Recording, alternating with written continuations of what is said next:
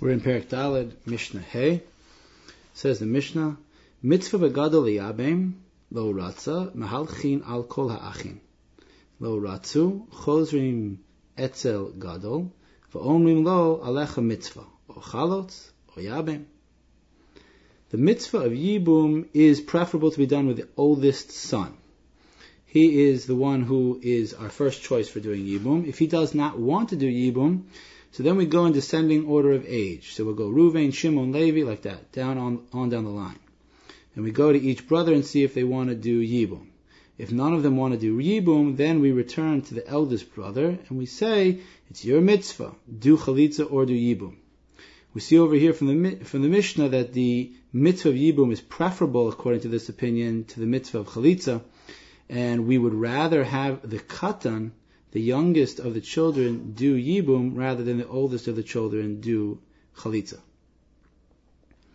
Says Mishnah Vav, Tala bekatan ad sheyagdil, or begadol ad sheyavu medinas hayam, or becheresh, or beshote, ein shomin lo, ela omrim lo alecha mitzvah, or chalutz, or yabim. If the older son says, let's wait for the younger child until he grows up and becomes old enough to do yibum, and then maybe he'll want to do yibum. Or one of the brothers who's here tells us, let's wait for our older brother who's off overseas until he comes back, and maybe he'll want to do yibum.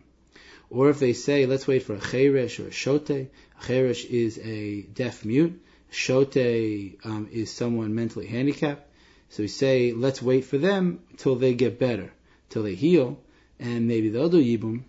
Ain't shomilo. We don't listen to them. Rather, we say to the person who's in front of us, it's your mitzvah. Or chalotz, or yabim, or do chalitza, or do yibum. The reason the Gemara gives for this, and the Bartanor brings this down, is that we say mitzvah, deshihui mitzvah lo mashihinan. We don't let a mitzvah wait. We want to go ahead and do the mitzvah as speedily as we can. That's the end of Mishnah Vav.